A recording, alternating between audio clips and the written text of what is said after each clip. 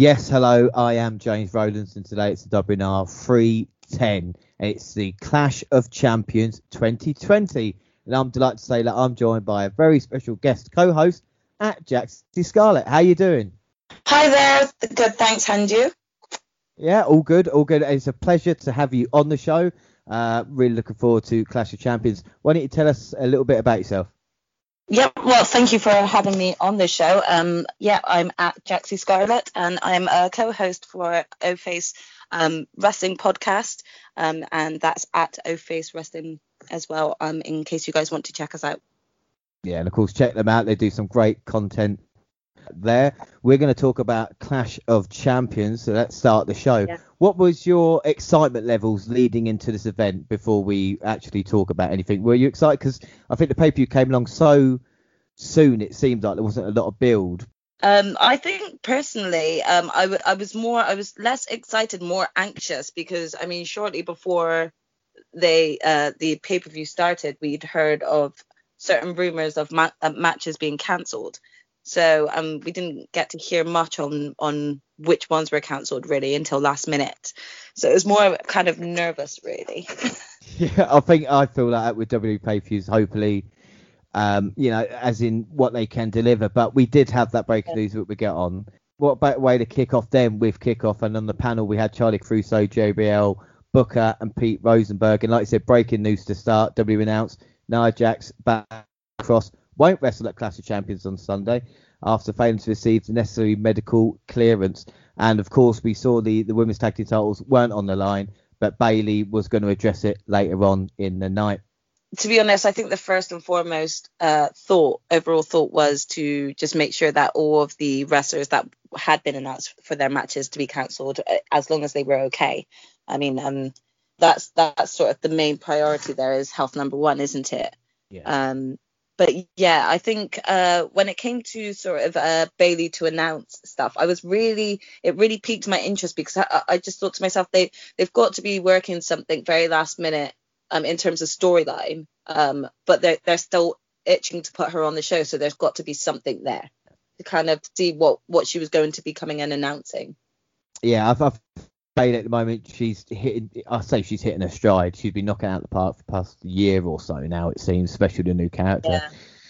Yeah. We'll be interested. Well, back on the kickoff, we had Nakamura and Cesaro having a champagne celebration. We saw MVP interview. The only colour that he's interested in is green. R-Truth made an appearance, and we saw Garza and Andrade in matching suits. And then we had the SmackDown Tag Team titles is our first match. What are your thoughts on the SmackDown Tag Team division, and maybe just tag team in WWE in general at this moment in time? I mean, personally, I feel like it's diminishing rapidly by the week. WWE don't seem to know whether or not they want their tag teams to be sticking together or splitting it up. I mean, we've sort of seen hints of it towards Lucha House Party that they were going to break them up. They've kind of not been doing so well on the Raw side of tag teams either. It does make you wonder whether or not they're going to look at unifying the belts at some point, because I don't feel like there's a strong amount of tag teams on either roster to be filling up this sort of time in terms of getting some decent feuds going, because I like the Lucha House Party, but I don't necessarily feel like we needed to see them versus Nakamura and Cesaro again. That being said, it was a pretty decent match on the kickoff show. Yeah, without doubt. So let's get on to the match highlights. We had Cesaro starting off with Lince Dorado. Kalisto made a hot tag, and with a help from Dorado, we were both able to send the men to the floor. Dorado helped Kalisto hit a tornado DDT on the floor before he took turns hitting moonsaults to Cesaro, which looked beautiful. Like I said, the action in this match was on point. You know, Lucha House Party, they've been going towards a split recently, but what they can do is fantastic. And Nakamura and Cesaro as well. It doesn't matter what they do with Cesaro. They put him in any team, and it just seems to work, you know? He really stands out, and I think, at some point I am itching for him to have finally get that singles run that he so deserves, because he really does shine in the tag team division. And he did a beautiful swing with, I can't remember which one it was, maybe Kalisto, where he just swung him right into Nakamura's knee, and that was a really really beautiful sort of transition there. Yeah, well, like I said, Nakamura attacked Dorado and suplexed him over the barricade. This allowed the champions to team up with Kalisto. Cesaro swung him into Nakamura's Kinshasa to get the pin. Again, the finisher, but it did look dangerous because Nakamura wasn't sure at what point to go. Yeah. I think you could see the hesitation there, but that's always a good thing because at least you know that it's not like he's looking to do damage or really hurt that person that way. So yeah, let's hope he actually kind of made it out okay, and Kalisto's okay. Yeah. Again, thoughts on the match. I mean, Lucha House Party, they're great individuals, but it's kind of ran its course now.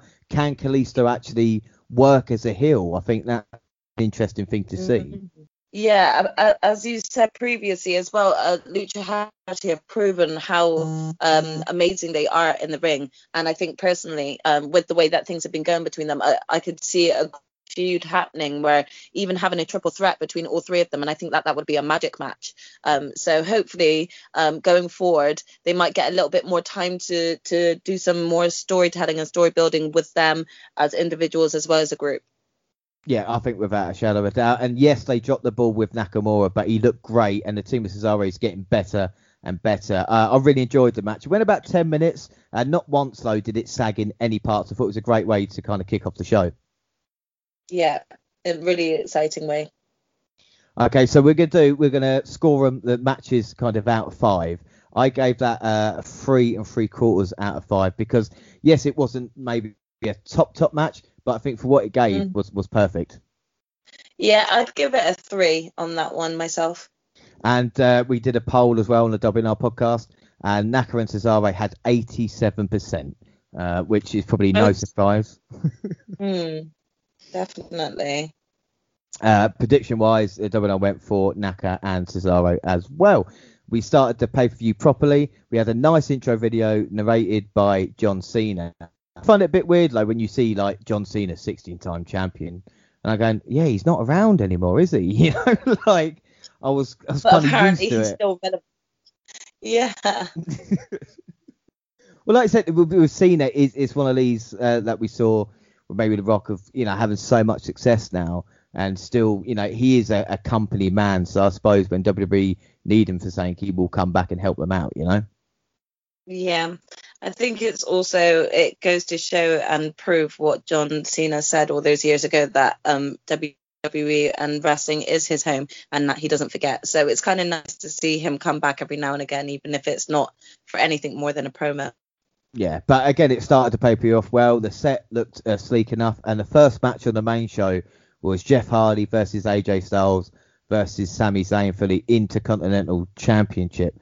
How we got here? Well, Sami Zayn was the Intercontinental Champion until he had to relinquish. AJ Styles had won from Bryan in a Match of the Year candidate, and then Jeff Hardy shocked AJ on SmackDown and led to Sami Zayn returning to claim what was rightfully his. We're going to go to match highlights in a minute, but you know when there's a match you think there's 3 individuals involved who can put on an absolute kind of show stealer, and recently with WWE it's kind of not gone through, you know, like we've seen it with AJ when he was WWE champion, just it never lived up to the hype, if you know what I mean. Yeah, I understand. Whereas this match, I think this match was a completely unexpected, if I'm truly honest. I mean, especially given what we got on Friday Night SmackDown. I didn't presume that it would be the same, considering this was a ladder match, but I mean the creativity on this match was just on point, and you couldn't have had 3 better wrestlers knowing what they're doing and just kind of completely trusting one another, throwing all these ladders and doing God knows what. It was a really entertaining match, and you know, one that you couldn't really look away from. Yeah, exactly, and it like flew by. I mean, Hardy took a rough spill to the floor when Zayn tipped over the ladder he was on, and it looked like the ladder was trying to eat Jeff Hardy on its way down. Really did it just engulf him. Yeah, it was just like, I'm gonna get you. And then they had the ladder to make a bridge between the ring and announce table, and then Styles just nonchalantly jumps on it, hits the kind of moonsault with a DDT, and it just, I mean, AJ, of course, everybody, you know how athletic he is, but he just makes it look so easy as well, you know. He does. I think one of the highlights for me was having I think Sammy threw the little set of ladders at AJ. Yeah. Well, like I said, Hardy put Zayn on the bridge and climbed up on a different ladder. He hit a swanton. I mean, how is Jeff Hardy still hitting these swanton that took out Zayn and broke the ladder? Styles was all alone and set up another ladder in the ring. And then Hardy managed to come up. And like you said, and then I think it was AJ throwing a little ladder at Zayn. And the camera shot they did first off was perfect. And then they ruined it a little bit by seeing it didn't connect as much. But you know. Yeah, it definitely was, sort of a real laughable moment in there. I don't feel like they needed to have done that quick camera change because of the way they had caught it had just done so well. Exactly, it was like 3D, wasn't it, really? And then what I thought was really clever, because of course you had all the kind of the hard bumps and what we kind of expect from ladder matches, and then rather than the kind of traditional ending, we had Sami Zayn using a pair of handcuffs to attach Hardy's ear to a ladder, which again is just crazy. Yeah, it really is. I mean, I've got to tell you that for me was the most. I couldn't tell you how much I was cringing watching that moment, just because of I couldn't stop thinking about the weight and the pull on Jeff's ear. And this man is in his 40s and he just went and topped his infamous TLC Swanton bomb off a ladder and just redone this to Sami, and now is walking around still trying to be part of the match with a ladder attached to his ear. And this is the thing, if it goes wrong, then that ladder is taken out off the ear. Exactly. And I can't tell you to this day now, even the thought of it just makes my fingers curl so much. Well, he used the handcuffs again, Sami Zayn did, on Styles. And again, I thought that was a lovely moment where, Styles is quite cocky and then Zayn saying, no, if you're, if you can't go up, if I can't go up, you can't go up, and handcuffing him to AJ. Again, I thought the handcuff with Hardy was enough for me. And then I thought, oh, hang on a minute, they're doing it again. And I think it worked really well in terms of the sheer shock in AJ's face at not realizing he'd managed to connect him to that. I thought, why did he hit the suplex? Yeah, it was really well done, I think, and I felt like both AJ and Sami worked so well together. Honestly, it was, and like I said, we see Hardy dragging the ladder back in the ring by his ear, and Styles trying to climb with Zayn on his shoulders, and then you see Zayn spitting out the key, attaching Styles to the ladder, and becoming the Intercontinental Champion, getting both belts. I mean, what a match it was when we talk about what we thought of it. Like we said, the bumps these guys were taking were sick. I even forgot about the Sami Zayn one. I think AJ Irish whipped him, and Zayn bounced around in that turnbuckle on the ladder and then come off again. Yeah, he did that too. Wow. Yeah, it's absolutely crazy at how much all three of these men put their bodies through. I mean, fair play to Jeff for keeping up with both Sami and AJ in terms of his age. Both him and his brother are proving that they're just continuously over defying the odds and actually just still being very entertaining. I just also hope that he's not broken too many bones in this run. That's not saying with Jeff, it is incredible what he can still do. I felt for me the old Sami Zayn was back. The Sami Zayn we saw in NXT with just delivering fantastic matches. That felt old Sami Zayn. There was a real atmosphere as well to the match. And we can see the damage it's done. It's what annoys me when people go, "Oh, the ladder match can't hurt that much." Look at the welts on Sami Zayn's back. Look at the punishment Jeff Hardy took. Look at what AJ had to go through. I don't think anyone can really watch that and say that any of that was faked or it doesn't hurt, because I think everyone felt those bumps each of those men took. And again, like you said, it's incredible because it's one of these matches. I mean, very rarely in WWE event do I watch a match and go and the next day and say to myself, I want to watch it again. But that was definitely one that I was going, right, I need to check this out, because was it as good as I thought it was? And like I said, everything they did in it was an incredible way to start the show, It really was, and it's definitely a match again that I would watch again. Yeah, I think without doubt, much like the first match, the momentum never dropped. And I think for Zayn, this is probably the best he's looked even on the main roster as well, because he showed intelligence, and as a heel, to show intelligence to kind of come away with victory, even maybe not in the cleanest of ways, but it was a game plan, and it just pays off with Sami Zayn as well, Definitely, and it certainly paid off in the long run for him, because I mean, he came back to SmackDown with the idea in mind that he never relinquished the title, that he never lost it, that he was still rightfully the champion. So they could have really ruined his character there and then by kind of having him lose, but by having him win, it just kind of really solidified that he was the champion before. So I think it's really done well for his character building. Yeah, and how many heels don't get treated right in WWE, or and to have that moment, like you said, he can bask in that now, and he can talk about it for however long he can, and it helps out with the character development. Prediction wise, for the poll, Jeff Hardy got 45%, Sami Zayn was 31%, Styles was 24%. WNR went Jeff Hardy just because Zayn had one on SmackDown. And you know what I mean? When that happens, you're thinking, oh, they ruined it. And then I think they did that just to get us, Do you know what? I really agree with that, because if I would have had to have agreed with your choice on the poll, I would have said Jeff Hardy before watching this match myself. So I definitely didn't see this coming with the change in champion. But also, I think it was a really good decision on WWE's behalf. Yeah, I think it was a really pleasant surprise, and like I said, a fantastic match. We then went backstage and Gulak rolled up R-Truth to win the 24/7 title, and it was little Jimmy's fault. And then our next match was Asuka versus Zelina Vega for the Raw Women's Championship. How did we get here? Well, Asuka had been challenged by Mickie James and Raw, and unfortunately had a weird finish, but Vega come out after to offer a challenge and defeated Mickie in a number one contendership match. Would you have rather seen Mickie James at this point or Zelina Vega? Because obviously you got the veteran versus the kind of so-called newcomer, and they had that botch on Raw a couple of weeks ago. Would it be better to have the match? So I think that I do look at things differently. I've read a lot of different opinions about this on Twitter, and I absolutely love Zelina Vega. I think Asuka is probably my number one, but Zelina Vega is an amazing manager. She's been doing so well and carrying a lot of the story that's been happening on Raw.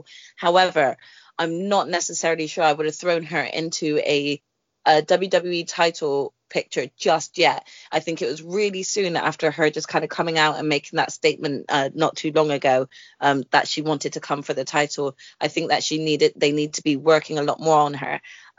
So personally for me, I felt that especially with the botch roll up with Mickie before, I feel like Mickie deserved another chance to actually go for the title at Clash of Champions. So I do think she should have been the one. But I did actually enjoy the match.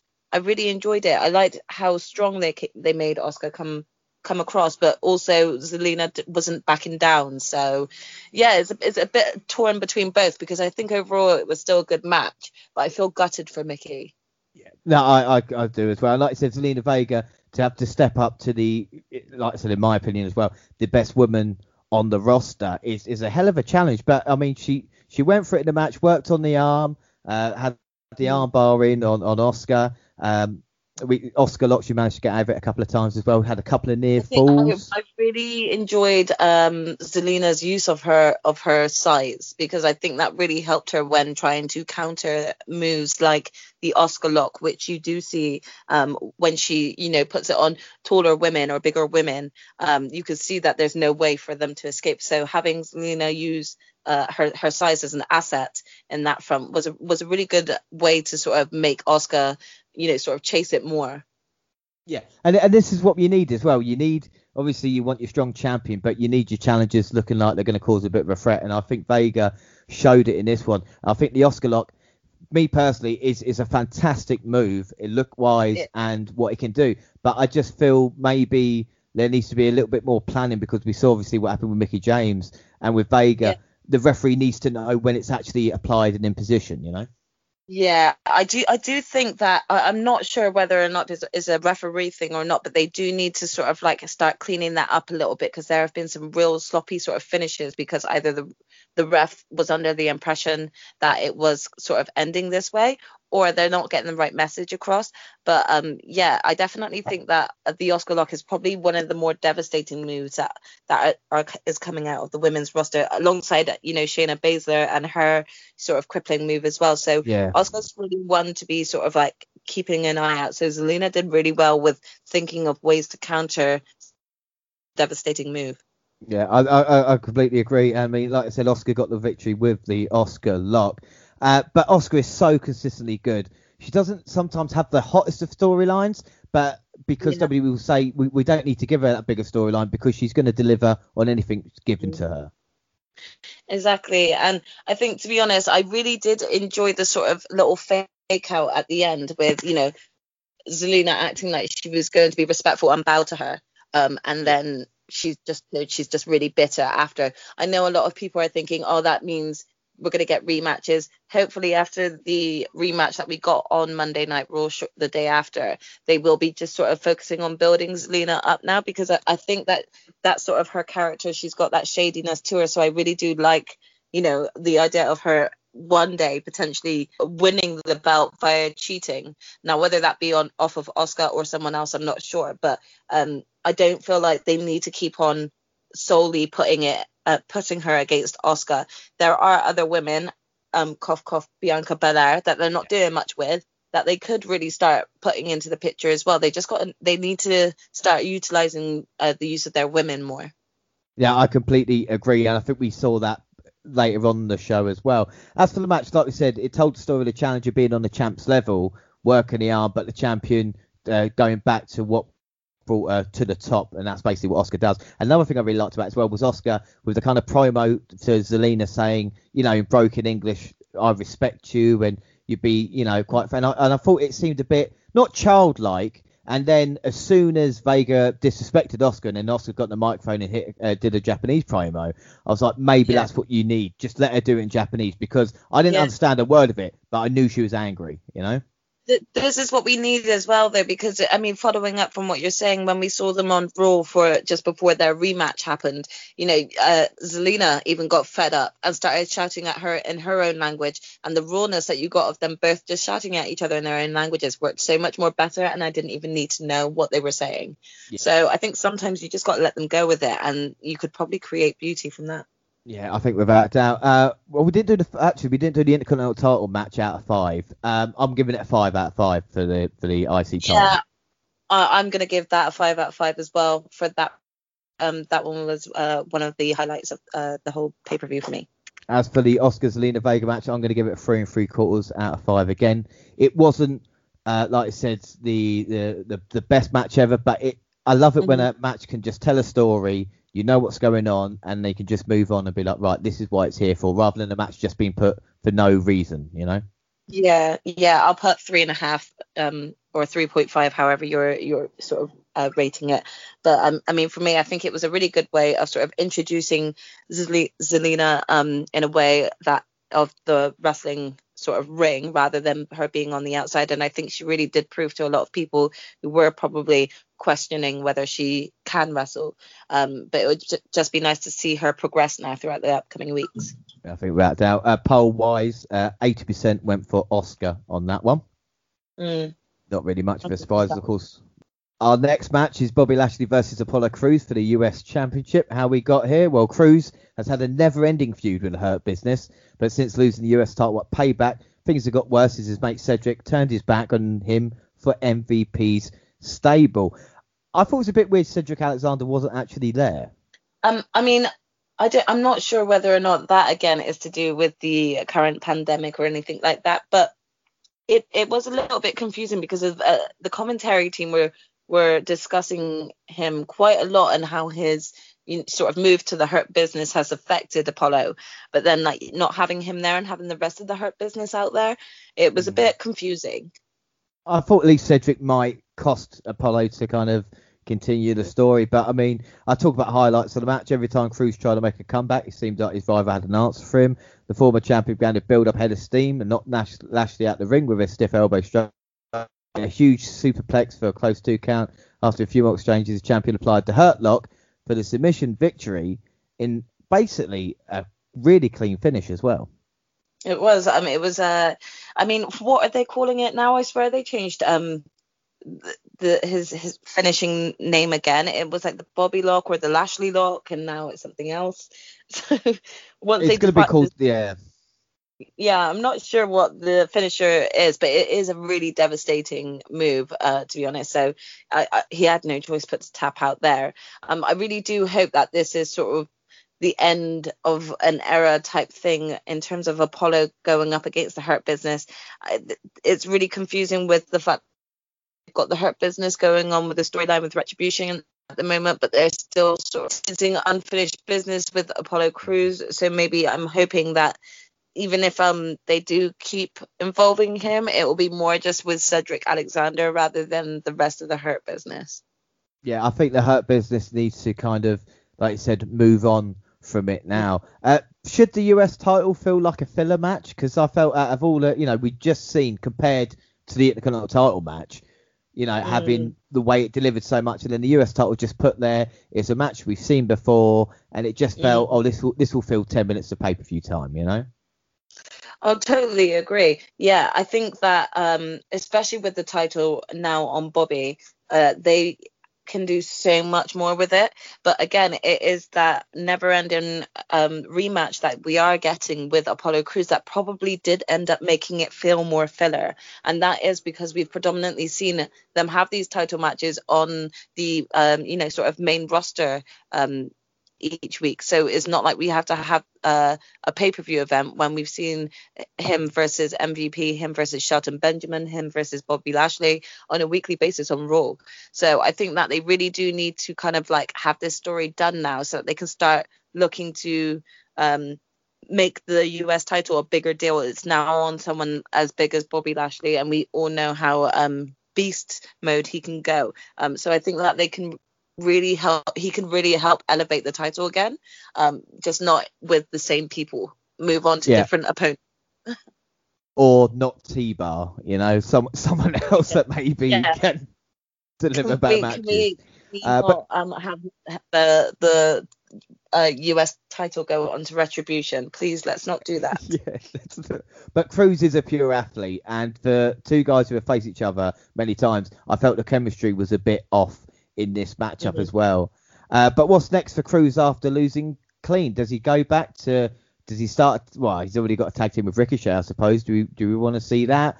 I've been talking about the past couple of months for a heel turn for Crews, but after we've seen it with Cedric, I see a roster change. I see a roster change happening for him. Like, he's kind of done with the Hurt Business. I think that they need to kind of get him away from sort of like the thought of a tag team with Ricochet, and I think that he could do with sort of a fresh sort of storyline and a reset for himself. So even if he did want to go all heel, like you said, maybe move him to a different roster and then have him come back sort of more like Bobby Lashley 2.0, I agree. Out of 5 for them, I'm going to give that a 3 out of 5. Yes, bog standard match.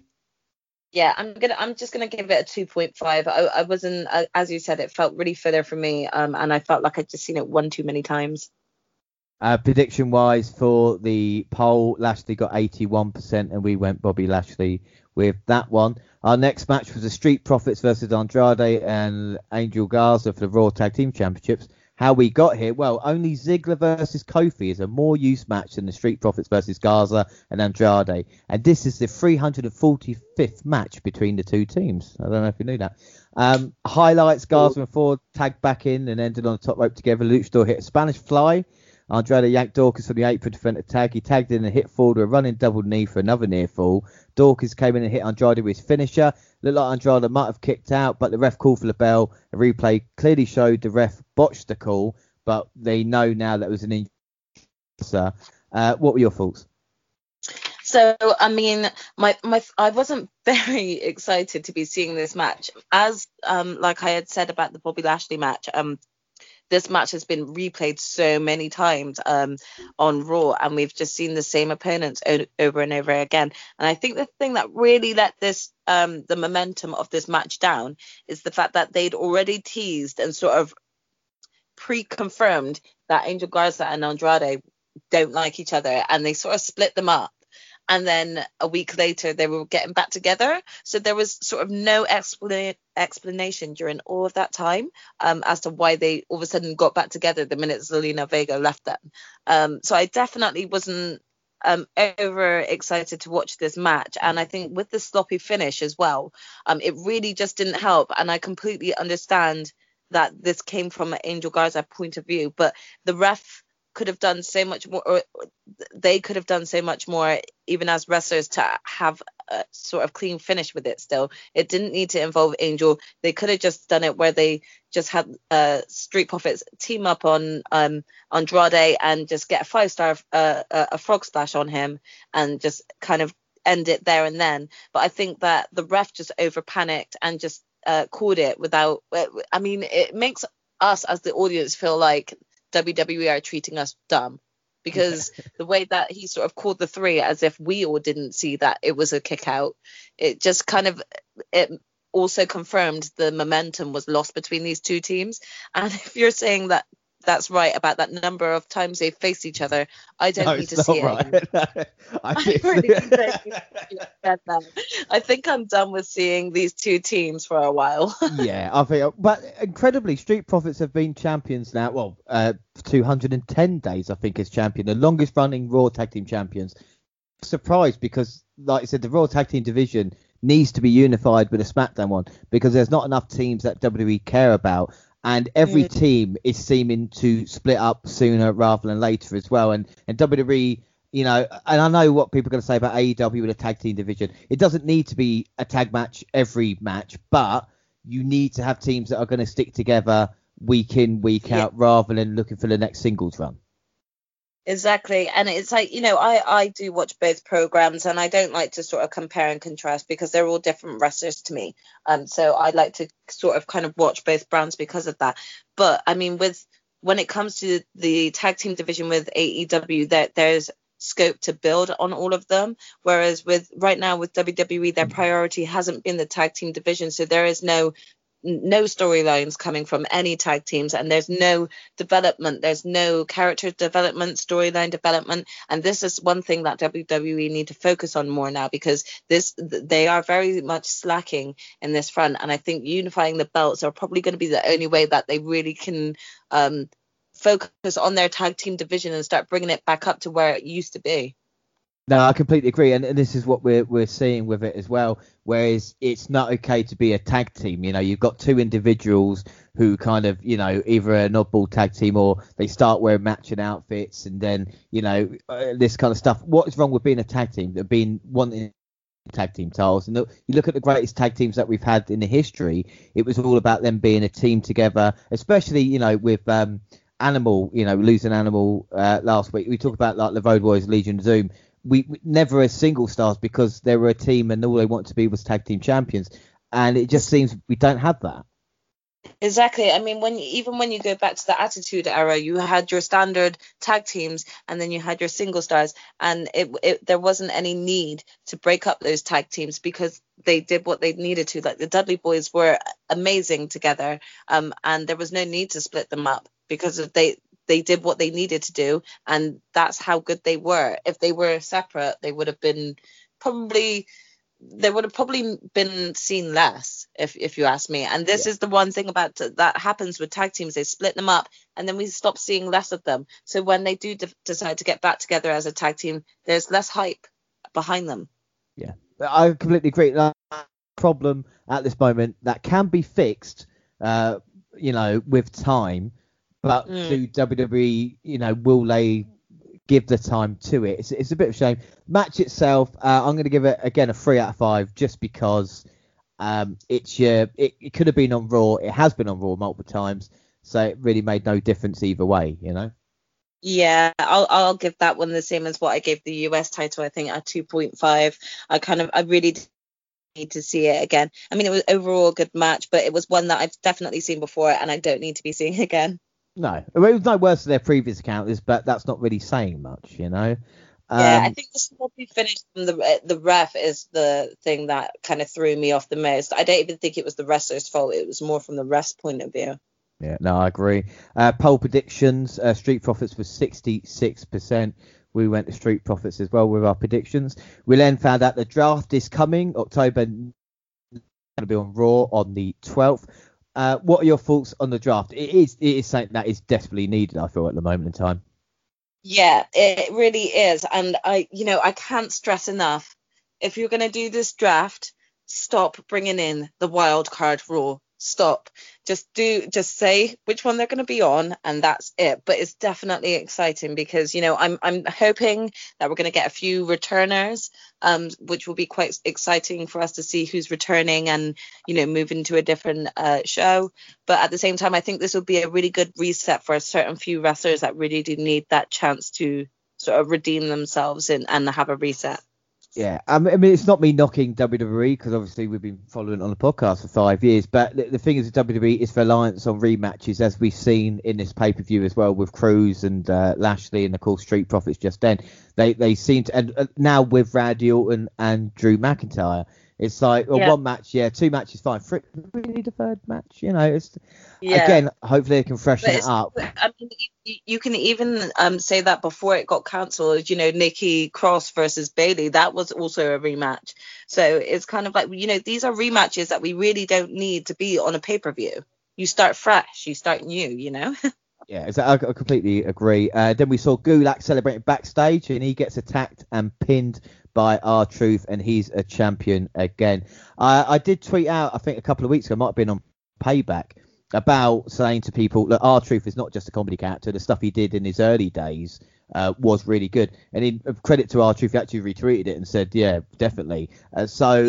I know people see him as a comedy character, but there is stuff he did, especially in if you even look back at when he was used to team up with Road Dogg, he definitely had a really good sort of tag run at one point. And I must admit, it's not disappointment. It's more like I feel sad that they don't do more with R-Truth, and they just keep ultimately sort of putting this 24/7 title back on him because they think that would be a good running commentary joke. To be honest, earlier on in, I think, was it the kickoff when Drew Gulak rolled him up and got the championship, I thought, you know what, give it to Drew for a bit, like leave it on him and actually see what he can do with it. He's been having a really great run with Daniel Bryan. Daniel Bryan's obviously now off, but I feel like just because of Daniel Bryan's been off, like they've dropped the ball with Drew Gulak, and he is a really underrated wrestler that I really, really like, and I think he's got so much more potential to do more, which is why I was really disappointed that they didn't even give him the 24 title for a whole night.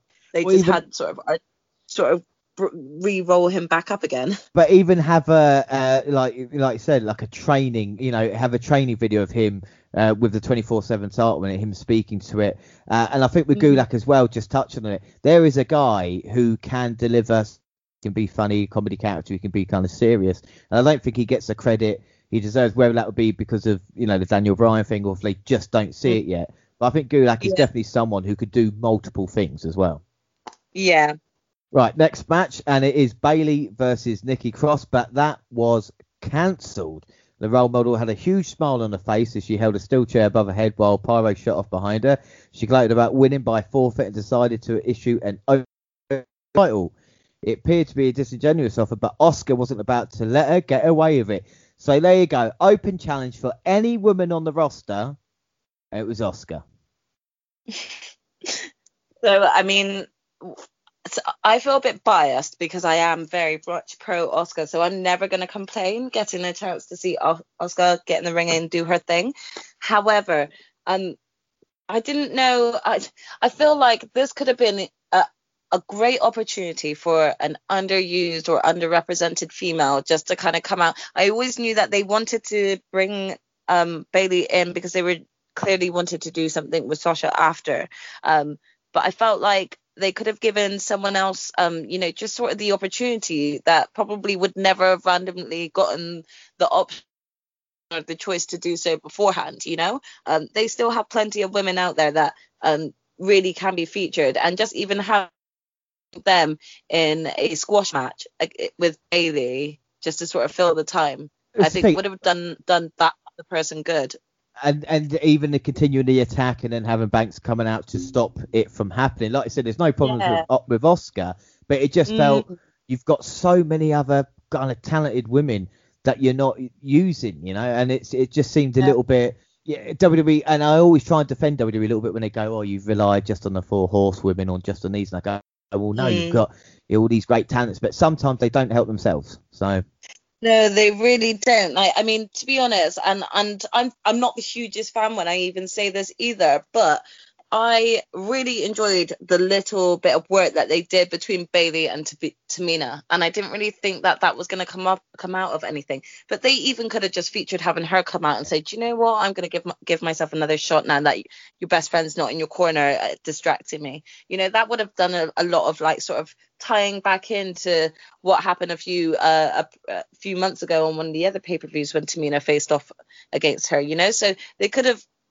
I think they could have dealt with the creativity a bit better when it came to who they were going to have to pit Bailey against. But that being said, I'm never going to complain if I see Asuka versus Bailey, because I feel like those two create such chemistry in the ring, and they're both such talented wrestlers. They really carry each other well. And yeah, I knew it was going to be sort of either a DQ or, you know, roll up pin that would have sort of called it. Yeah, but I think the thing is, like, so you know, and I keep saying this as well for anybody that will listen to me. I still think the women's division in itself, with the characters that they got, are more defined than the male ones at some point. When you look at kind of how they treated, you know, Aleister Black, or what's Kevin Owens stand for, you know, with Bayley, you know, with Banks, you know, with Asuka, you know, with a lot of women there, what they kind of they want to achieve. Like we talked about with Zelina Vega, James, like a veteran trying to come back and achieve it. And I think you've got so many things here, like they just don't. I don't think they realise sometimes, you know. And even like I said, even the match itself with during the match, and you're thinking, oh, hang on a minute, I'm actually going to get a Bailey Asuka proper match here. And it looked like Bailey was able to take control. Then Asuka with a German suplex on the floor. Bailey grabbed the chair and used it as a weapon to cause a DQ. And then as she celebrated, Sasha Banks hit from behind with a chair. What were your thoughts with Sasha Banks with the neck brace? Is it, or did it look a little bit silly for her to be out there? I mean, to be honest, I think it makes it feel less credible that someone injured that much with a neck brace would go out there and risk their neck to bring more injury out. So it does make it a bit questionable when she comes out wearing that. That being said, I could see the stubbornness of Sasha Banks and wanting to get her own on Nikki. I mean, as you can imagine, we all felt the upcoming tension throughout the past few months of Sasha wanting to be the one to turn on Bailey, but it turned out to be Bailey that started it first. So I feel the frustration coming from her, and I felt quite excited seeing Sasha come out and want to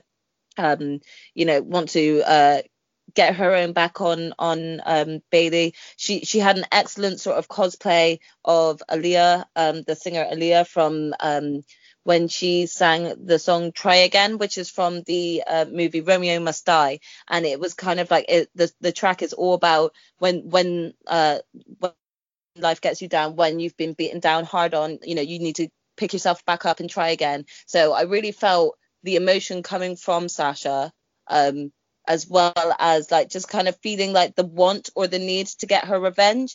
But I also felt like that neck brace didn't really do much selling the injury that Bailey gave to her. So it's a bit of a 50-50.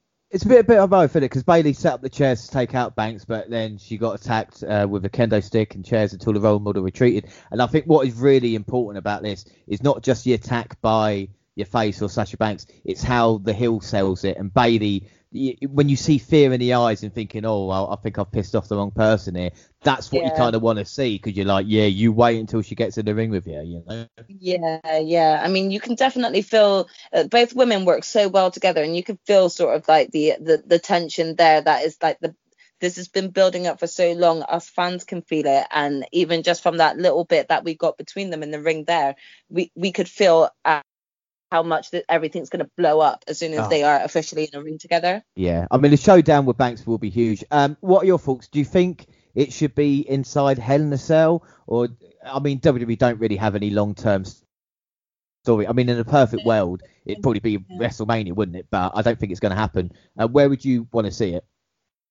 I think it would be great at Hell in a Cell, but I think that if you're going to do it at Hell in a Cell, you need to give us all what we want and them what they deserve, and I think that needs to be main event.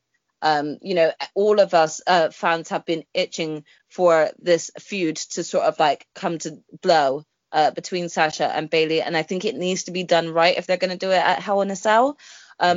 However, I also have there's a little bit of me that's questioning whether or not they'll hold off and then have Sasha win the Royal Rumble instead to go to WrestleMania. Yeah. I hope they don't do that, because I feel like that's just really waiting too long, and I think that they'll be doing a disservice to the storyline that is Sasha can't wait to get her hands on Bayley. Why are we going to wait for the next few months, you know? So. Yeah, no, I completely agree. You need a reason why they can't do it. And I always loved the old-fashioned way of even, I think they did it with Triple H and Austin once and other people, where you go, okay, you sign the contract, but you can't have any physical altercation up until the show. Mm-hmm. And then you can have so many, you know, different looks and attacking the people that they actually like, you know, can work really well. See, this is what they do need to bring back to wrestling, is sort of, you know, that intensity of, oh, okay, well, if you're going to have a match, you can't touch that person until then, because it brings so much more excitement, so much more creativity to what the characters can bring each week on the main roster. Yeah, and you're desperate for it in the end as well. You're like, come on, give it to us. Bayley now has been champion for over 394 days, which is an incredible feat. When Charlotte took some time off, and of course with Becky Lynch as well, people are hoping or wondering who would step up. And I think Banks and Bayley are the shining example what they can do. And I mean, I started the podcast back in 2015, and one of the first takeover with Banks and Bayley, and I fell in love with them at that point in time. I would love a match for that quality on a W pay-per-view now. I think it would blow everything else that we've seen out of the water, basically. And I think if there's going to be any two women that are going to do it, it's going to be those two that can really sort of like pick up that momentum and actually get people really invested and really behind it. So they're both really incredible in that way. And they've been doing, I mean, this whole female roster, they have, like you said, have been relying a little bit too much on the four horsewomen. But with Banks and Bayley, they both have had that really long history, as you said, even from NXT, and everyone's been itching for this to get to that final moment, so they really have to execute it well, but they can't postpone it, because I think if they try to postpone it past Hell in a Cell, they'll lose the momentum. Yeah, and this is the thing, and this is the problem with it. You've got to strike while the iron's hot in certain points as well. For the segment in itself, though, I mean, you can't really rank the match, but I think the segment, I'm going to give it 4 out of 5, because it got me more excited for the potential showdown between the two. We saw Bayley with a little bit of fear in her eyes, and Banks was ready to bring it as well. So, yeah, I've got to give it that. Yeah, I'd give it a 4 as well, because I am going to biasly say that, you know, you gave me two different portions of Asuka in that pay-per-view, so I won't complain at that one for one moment. Our next match was the WWE titles, the ambulance match, Drew McIntyre versus Randy Orton. Well, McIntyre became the very first ever British WWE champion at WrestleMania. Orton had his chance at SummerSlam, but the night after punted him 3 times on Raw to continue. Along the way, he's been taking out legends left and right. That might play into what I'm saying. Highlights: McIntyre took the lead early and cornered Orton for a series of kicks and punches. Leviathan tried to fire back, with a bigger McIntyre keeping him at bay. Orton was finally able to take him down and set up the punt, and then the Big Show appeared, grabbed his legs and chokeslammed him through the table. I'd beaten that easily. That's what I thought. Yeah, I mean, I definitely wasn't expecting to see Big Show, for sure. So it did kind of very openly surprise me to see him out there. And it took me a while to realise that is no disqualification, because it's an ambulance match. Yeah, it's just like, well, Big Show showing up, you're just like, all right, okay, is that it then? Or, oh no, they're continuing, are they? And they did continue. They continued to fight backstage, where McIntyre was beating up Orton, and after Orton threw McIntyre into a wall, Christian came out of nowhere to beat down the man who punted him early this year. I've got to say, I do love Christian, but I did feel a little bit sorry for him, you know, having kind of just showing up in that way of like, oh, okay, is this what they're going to do for you? But credit to him, he's been called a legend now, and I think he's someone who definitely deserves to be in the Hall of Fame, and maybe should have had more chance when he was active competitor, you know? I completely agree with you in that sense. Like, I think that when he did become champion, I was actually a bit more gutted that we didn't get to see him and have a longer run when he was. And I think when I saw him turn up at the pay-per-view, it was a really nice surprise, actually. because it sounds really bad, and I don't mean to say this with any disrespect, but I kind of forgot that he was taken out by Randy. Yeah, So yeah. kind of then see him get brought back in and then even turn back up on Raw again as well. I'm glad that they're still using him, because as you rightly said, I think he definitely is Hall of Famer material. He's definitely a legend in my eyes. And I think it was him being sort of seen as a stand-in as well, because of Edge has not sort of been around either. It sort of continues that sort of underlying storyline that Edge will at some point return. So I kind of like that he's still there, seen as that symbol of that as well. Yeah, I should say as well, I mean, just off piece a little bit, that there's kind of 3 result history in recent times when I've been watching that has really annoyed me, like genuinely been annoyed by it. And that Christian losing to Randy Orton 2 days after winning the world title is one of them. Oscar losing to Charlotte at WrestleMania, I'm still not over it. And, neither am I. And when CM Punk, the Summer of Punk, losing to Triple H Night of Champions. There's 3 results, because obviously I've been watching this for so many years, and you think nothing's really going to annoy me. That really got to me. No, I have to agree with you on all of those points, actually. All 3 of those definitely all irked me as well. So you're not alone there. Good. Right, they fought back to the ambulance. This is where Orton slammed McIntyre's head in the windshield to shatter it.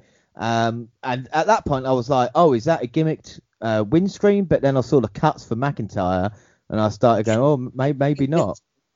Yeah, it definitely looked painful. I mean, you could hear the impact when he sort of touched onto the windscreen himself. It looked pretty painful. It didn't look good. And then as Orton stood up on top of the ambulance, looking confident, Shawn Michaels super kicked him out of nowhere and pushed him off the ambulance to the floor. This worked better because obviously there was no one, if he'd have showed up with an audience, you would have heard the pop before he'd got there. But they managed to do it with camera angles where you didn't really see it. Yeah, and I pleasantly was surprised by the Shawn Michaels one. I was more expecting Ric Flair at this point than I was Shawn Michaels. So, but I mean, I'm glad they didn't actually make Ric Flair climb up onto an ambulance. But but the thing, he would have got down. But my thing with Shawn Michaels is every time I see him and he super kicks Orton, I go, oh, let's have a Shawn Michaels Randy Orton match. I know we've seen it before, but let's have Michaels come back. And he's one of the very few kind of legendary wrestlers. Well, I look at him and go, yeah, you still got it. Go on, go just a couple of matches. He really does. I kind of I really wouldn't even mind having him as like a sort of general manager position. Just because I think he's brilliant on mic all the time, and he creates great content. So, I mean, if they could somehow bring him back to the main roster, just even as a GM for a bit, I'd love it. Yeah, it'd be brilliant, And then we saw Randy Orton hitting an RKO. He rolled McIntyre in and closed the one door, and he looked to go shut the other one. And I liked the McIntyre sticking his hand out. If I was all this is maybe the end now, because there was so much talk about Randy Orton winning the WWE Championship at this event, a lot of rumors about him potentially winning it here. Sometimes it helps and it hurts it, because you're expecting, you hear from the, dirt sheets, whatever you want to call them, and you think to yourself, oh, this is how they're going to go. And then sometimes you just kind of need to go with the story or the match, and it'll kind of take you there anyway, We saw McIntyre hit the Claymore, throwing Orton in, but brought him back out with his own punt kick before closing the doors to win the match. And as the ambulance drove off, it was the Nature Boy Ric Flair driving. Again, I was very worried about him driving an ambulance out the arena, but luckily I think they cut away before too long, before he actually hit the side of the wall. All I kept thinking to myself was that he was going to drive it straight into the wall, to be honest. Exactly. It's like going to see a Flair bump on an ambulance or something like that. Like, you've never seen it before. I enjoyed this match, but I will make one point, because Drew McIntyre has been champion now. I think this is his 6th pay-per-view as champion, and he hasn't main evented a single show. Does that take away from McIntyre not main eventing a pay-per-view, or is it just the way things are at the moment? Do you know what? I don't think it hurts him, but what I do think it is doing is potentially hurting the belt, in terms of the importance of the belt and how important it is seen among the rest of the wrestlers, because it's not being treated as sort of main event material. But I also am not sure as to whether or not that is because if you look at the recent string of opponents that Drew has had, it's sort of it's always been let down, because you've had continued matches before the pay-per-view between them, so it feels like it's less big of a deal to put as the main event. And so this is what they need to stop doing. If they're going to keep building feuds with Drew, they need to make sure, as you said in previous matches, that they don't touch each other or have matches, meaningless matches on the main event, main rosters before the pay-per-view, because it just, by the time it gets to the pay-per-view, you feel like you've already seen it about 3 or 4 times. Well, it's interesting, like, because CM Punk as well was saying, during his reign of a year, he was facing Daniel Bryan in classic matches, and it was John Cena versus John Laurinaitis main eventing. I know McIntyre probably won't think that at this moment in time, but you got to see, especially with SummerSlam, with it was going to be the main event, and of course Roman Reigns returning and changing everything up. There is no doubt, Roman Reigns is the guy, is the champion, and with McIntyre, they're trying to make him. And I think that Drew definitely has like the ability to be able to main event well. Again, I just think maybe it does boil down to the type of storyline that is happening with the title at the time, and sort of what they're doing with Drew is dependent on whether or not to put him in the main event. I mean, we didn't really need Drew McIntyre and Randy Orton main eventing at the end. But again, I think that with the right person, with the right opponent, Drew definitely could hold off and main event, and it would be a really decent match. Well, it'd be interesting to see what happens at Hell in a Cell, between Orton and McIntyre, because I think at Survivor Series, seeing a Reigns and McIntyre match with, because obviously they face each other at WrestleMania, with a face McIntyre versus the heel Reigns, I think that could be talk about a barn burner between the two. Whether they could go that way or not. Like I said, with McIntyre, it doesn't have to be that kind of babyface. He's got a lot of different things he can do. I was a little bit surprised that he came out as champion, even though I did go for him. But I was trying to think, how weak did McIntyre look? Did he, with the legends getting involved, did he need that?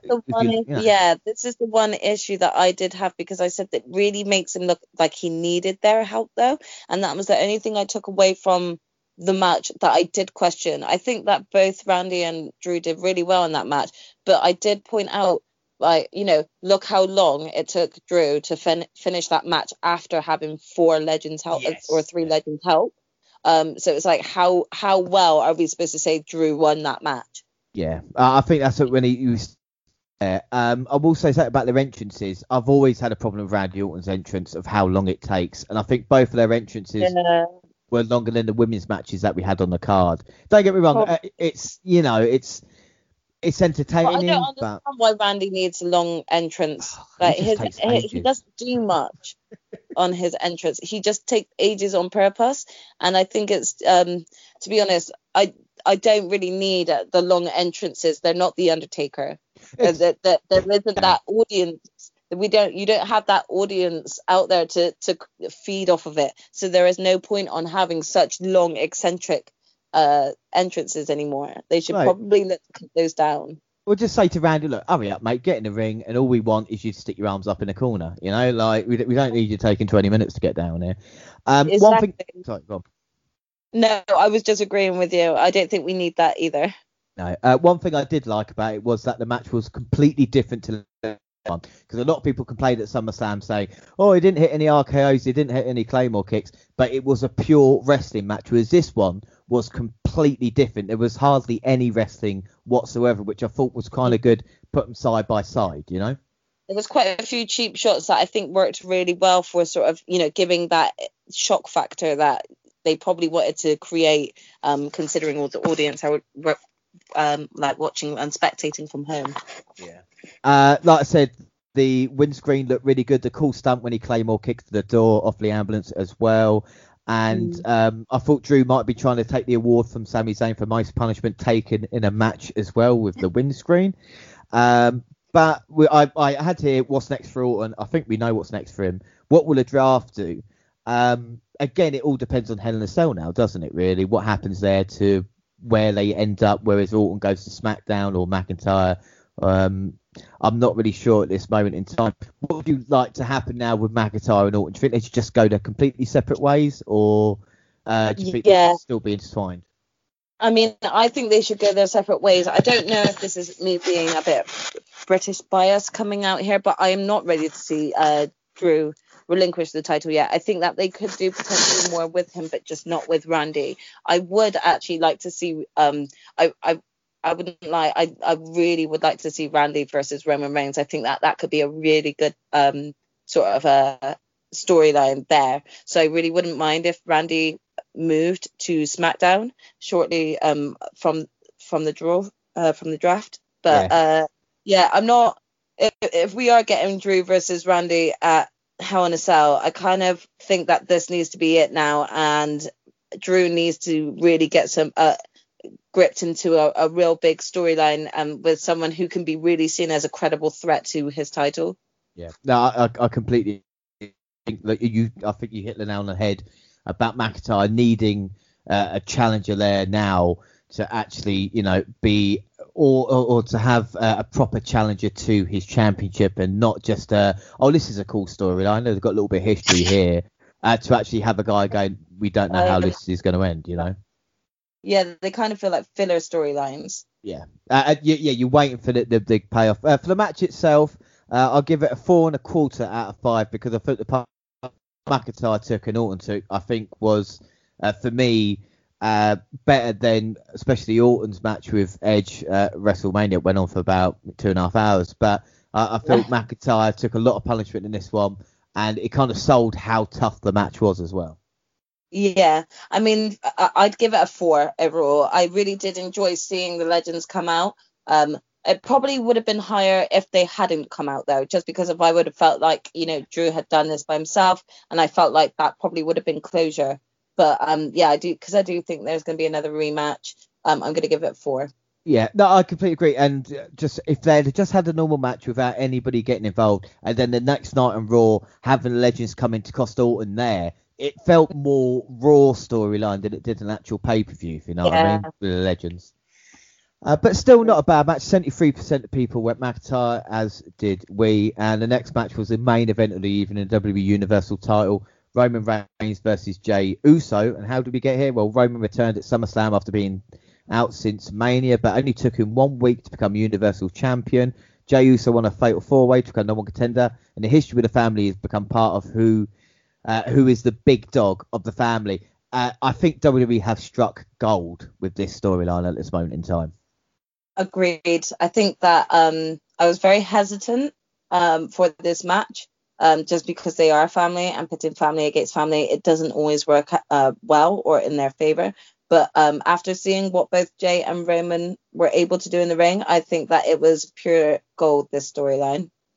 I think we had that. I think even the kind of Rikishi getting involved and speaking about the bloodline and the kind of, the pictures of them as kids. And I thought to myself, we've not had this storyline like this for ages. I know people are talking about Owen and Brett, but I was thinking, have we maybe Matt and Jeff, but not on that kind of level where it interconnects so well. I think it really kind of bring an added interest, because obviously people are going, Jey Uso, why is he? But when you look at the build-up, it pays off, I think, It really does. And I think that with having, as you said, Rikishi and even Roman's dad both sort of talking about them growing up and how competitive they were, you can really feel that in the ring, especially when they both got in there and they first started fighting. And I also think this really did well to really showcase what Jey can do as a wrestler, not just being a twin. And I think there's probably a little bit of bias coming from me because I'm a twin myself.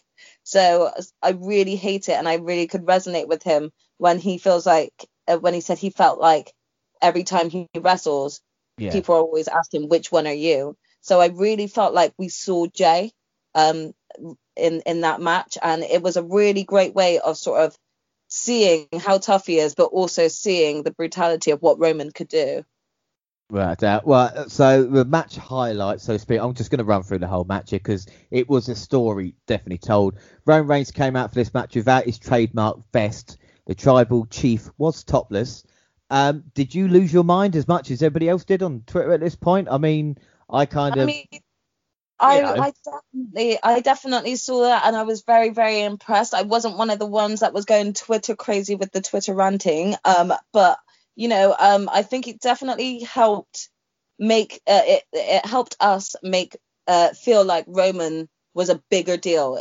I think just by simply removing something as small as the vest, which has been very iconic to Roman and his character for so many years, it really brought about the seriousness and how serious he is about this match. So you could really feel the intensity before he even got into the ring. I think without doubt, and it shows you, people go, oh, Roman Reigns not a big star. Well, all he did was take his vest off, and so it shows you how big a star he actually is. The ref called for the bell, and the cousins circled each other. Jay also said he didn't have to go down like this before they locked up. The big dog backed him to the corner and made a clean break, but did not back away. He forced Uso to go around him to get back to the middle of the ring. He said he loved his cousin and he slammed his head into the announce table. I mean, it's just all these little things. Even they're saying to him, the ring's my island. Come and try and get in here. It's simple and yet effective as well, And I think there's also that certain level of patronization that came with this match, with this sort of the little words and the patronizing that Roman was doing to Jay, that I don't think could necessarily go down well consistently in a match if it was just two random wrestlers. But because there was that close-knit familyness, you can really feel the sort of family feud there of who is alpha male, and you can really feel like even though Roman's supposed to be seen as this heel, you could really tell that he just wanted to beat it into his cousin, not just tell him who the tribal chief is, like beat it into him, Yeah, I think without a doubt, and I think we see it here with, Reigns. Every time it looked like Uso was going to get some momentum, Reigns would knock him back down. Jay then shoved Reigns into the ring, posted himself an opportunity. He closed on him out the ring, hit a suicide dive, kicked the big dog out the ring for a second suicide.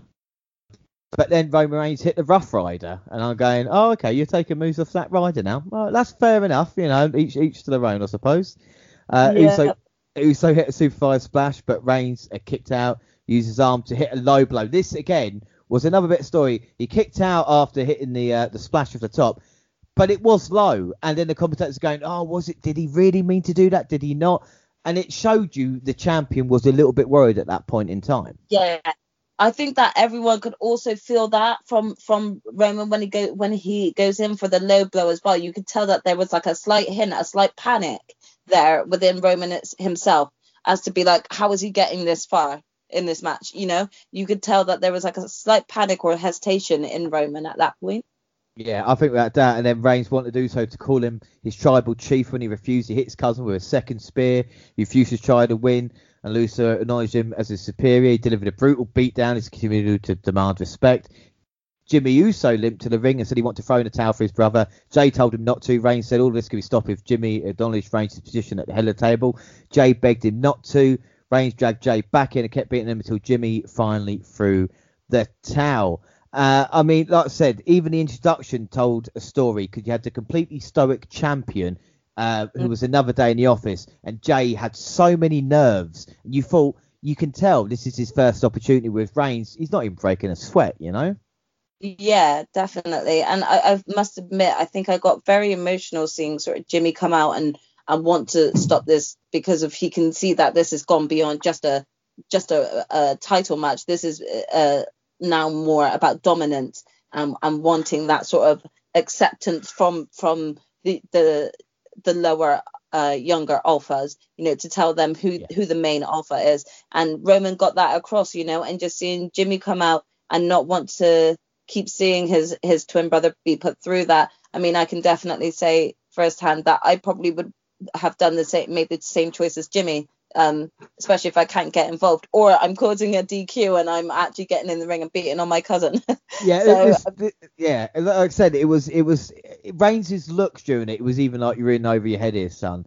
And I think what helped as well was to be able to hear exactly what was going on, because you even had Charles Robinson, telling Roman Reigns and saying, "Hey, don't do that," and then Reigns saying to Heyman, "You better tell him now. You tell the referee to do his job unless I'll get involved." And and I just think, like I said, that did make me laugh really hard, because I'm pretty sure that the ref really just crapped himself. Yeah. So that made me laugh quite a bit. But the story is just so simple. Could it made me want to I know I never thought I wanted Jey Uso to be, Universal Champion, but I was desperate for him. I was like, come on, kid, you can get the comeback now. I really wanted him, especially when that momentum sort of build up just towards the end. You thought to yourself, oh, maybe he can come back from this. Yeah. No. I was like, come on, Jey, and then hit the low blow, and I was like, damn it. But Roman looked great in every way.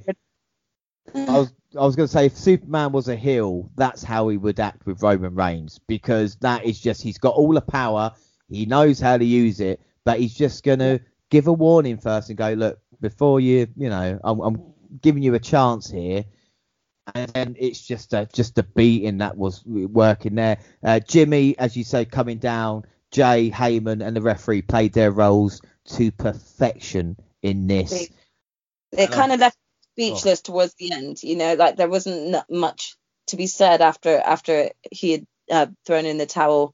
I think that was a really good piece of story writing there, and I think both Roman and Jay just did so well, and I think if anything, all it did was elevate Jay even more. Yeah, I mean, Jay saying, "Oh, don't do it, Oos," and you're thinking, "Yeah, don't do it. Come on, he's not going to get back into this, but you want to kind of stick with him, and it's you go, oh, come on, you got this." And then Roman was just kind of unrelenting. It was just, like you said, a perfectly told story. If the opening match of the pay-per-view, the Intercontinental title, was all about kind of spots and stuff, this was all about story, and they played it perfectly. It was perfect. 5 for the match. I'm going to give this a 4 3/4 or 4.75 as it was. What are your thoughts? Yeah, I'm gonna give it like a really close 5 as well on that one, because I felt like, wrestling wise they executed it brilliantly, storyline wise they executed it brilliantly, and I think the overall timing of it didn't go too long, and it wasn't too short either, so it was perfect. Probably the best night of the match for me overall. So that is your match of the night then? Yeah, that's my match of the night. Sorry, I said it the wrong way round. No, that's fine. No, because as I said, on the poll prediction, 74% for Roman Reigns. We went Reigns. Prediction-wise, WNR got 6 out of 7. But we, like I say, on the shows, we do a match of the night, we do a rating out of 10, and then we do like a kind of a man or a woman of the night. So if your match of the night is the main event, who was your man or who was your woman of the night? Okay, I think I'm gonna go with Can I say Sasha as my woman of the night, because I think that she was the MVP and coming out and just sort of solidifying that sort of storyline, and I really liked that. So I'd go with Sasha. But in terms of if you want me to do actual wrestler for a wrestler, Asuka would be my pick for MVP. I think mine has got to be just around Roman Reigns. So it's difficult because Reigns is booked as such anyway. But I think Zayn looks so intelligent. And when you've got your two main heels on SmackDown, and you've got the one who's like the badass who's smashing everybody, and then you've got the intelligent one who, works his way through. And I thought it was a perfect kind of way of doing it for both.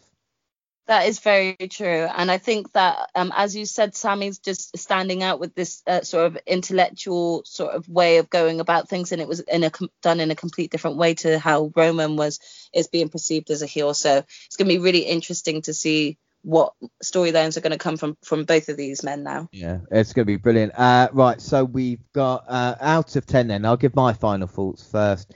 Like I said, with it being bookend between two fantastic matches and a good ambulance match, I will definitely watch again, unlike some events this year. Some events have all build and no payoff, and this was the opposite. Just a shame the tag team division is not right, and with the missing matches, I'm going to give it an 8 3/4 out of 10 because I really did enjoy the show.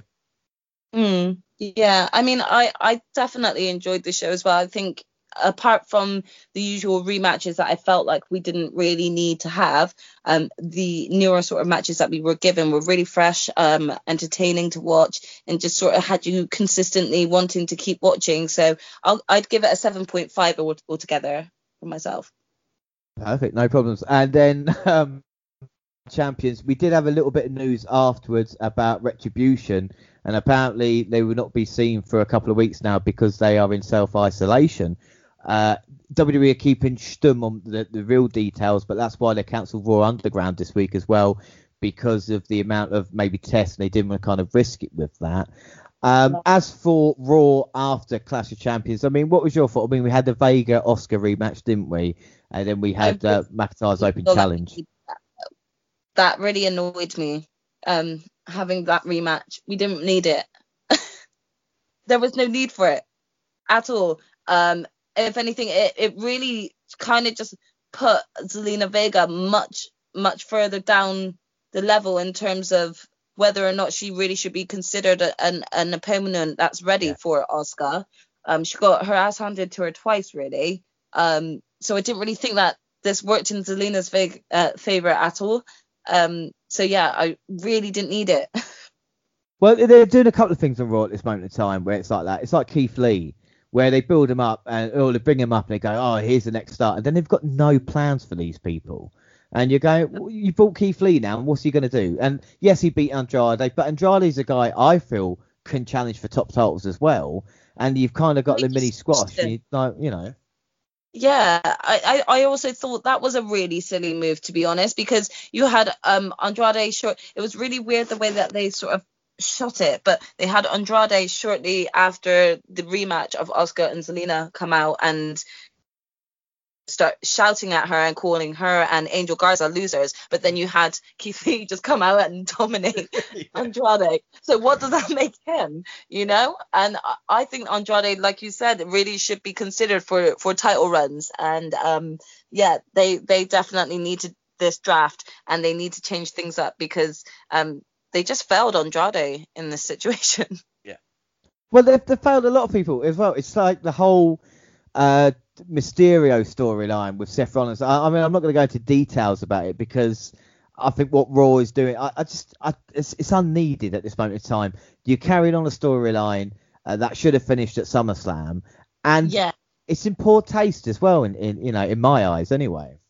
I know that a lot of people are kind of having a bit of a big deal about the fact of age and things like that, and for me, that's particularly not an issue. I mean, when you look at movies and film and things like that, you know, you've got many actresses out there that are very young. They're still going ahead and Aaliyah has chosen to put herself in this sort of position as well. It's not exactly like they're asking her and Buddy to be kissing or anything like that. No. However, I also don't feel like this storyline is needed.